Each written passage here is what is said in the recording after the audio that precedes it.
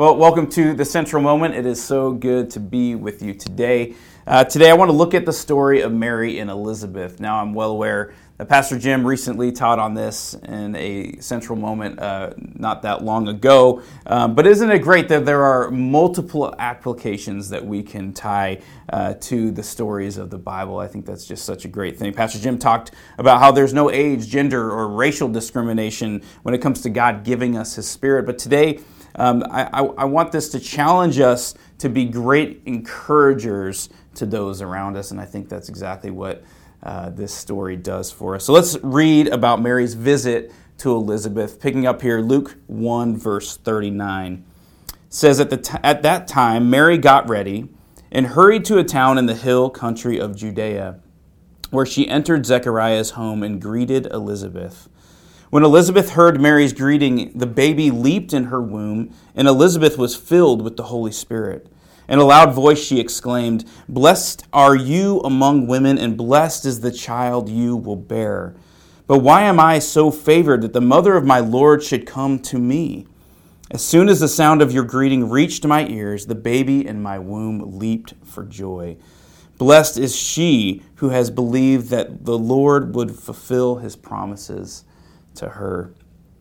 Now, first, let's remember what Mary had been told not long ago by the angel Gabriel.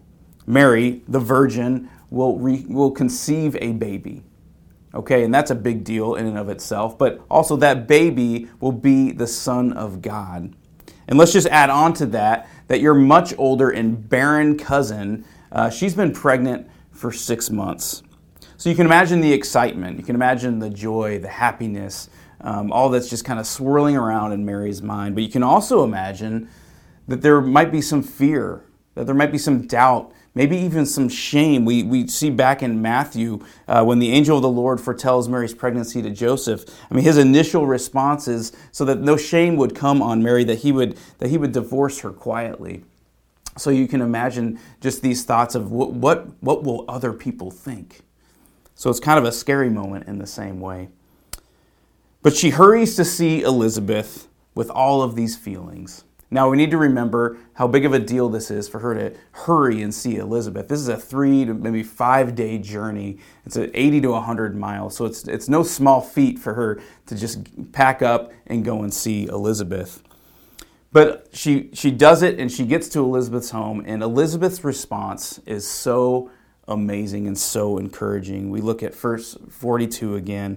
In a loud voice she exclaimed, "Blessed are you among women, and blessed is the child you will bear." She continues to offer more encouragement to Mary. You know, Mary had already declared herself as the Lord's servant after the angel had announced these things to her.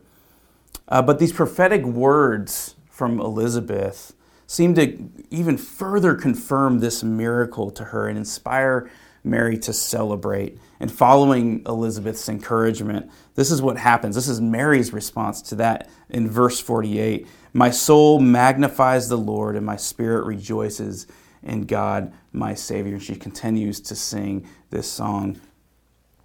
This story should remind us that encouragement is a Spirit-inspired gift that we can offer to those around us. And it should help us realize how our encouragement of others might bring praise to the Lord, bring people actually closer to the Father.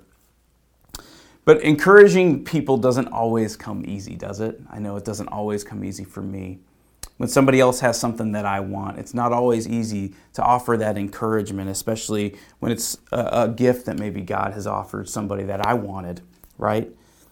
An example of this, a kind of funny example, we're all in the season of buying gifts for our family members and friends. Well, my wife and I were spending some time, because we buy gifts online these days because we don't like to go to stores, and it's easier. So we were purchasing some gifts for our kids, and we have a daughter and 2 young boys. Well, we know from experience that our 2 young boys, if we buy things that are similar to one another, that's a great thing. If we don't, we're going to find ourselves in trouble, because if we get this guy one thing and that he wanted, it's trouble for everyone, right? But we can kind of act this way with the gifts that God has given us. And sometimes it makes it hard to encourage others when somebody has something that we may want. But it's so important that we are encouragers, and here is why. In Hebrews 3:13, it says, "But encourage one another daily as long as it is called today, so that none of you may be hardened by sin's deceitfulness." We don't want to become hardened people because we can't bring ourselves to encourage the gift in others. It's a dangerous place to be. Encouragement is so powerful for those that receive it. Encouraged people are more willing to take action, take responsibility, show initiative, express their opinion, and really generally just feel more energized and motivated in the things that they do. But most importantly, when we encourage the gifts that God has given someone, it encourages them to be confident in that gift. It moves them to lift their praise to the Lord and use that gift in the way that God intended it. Encouragement is a Spirit-inspired gift that we can offer. Think if Elizabeth had done the opposite. Think if she didn't give encouragement to Mary and said, well, maybe you shouldn't tell anybody about this, or I'm not sure about this. This isn't going to look good on you. What would Mary's response have been at that point? But let's be like Elizabeth and be encouragers to those around us, especially in this season where people need it so much.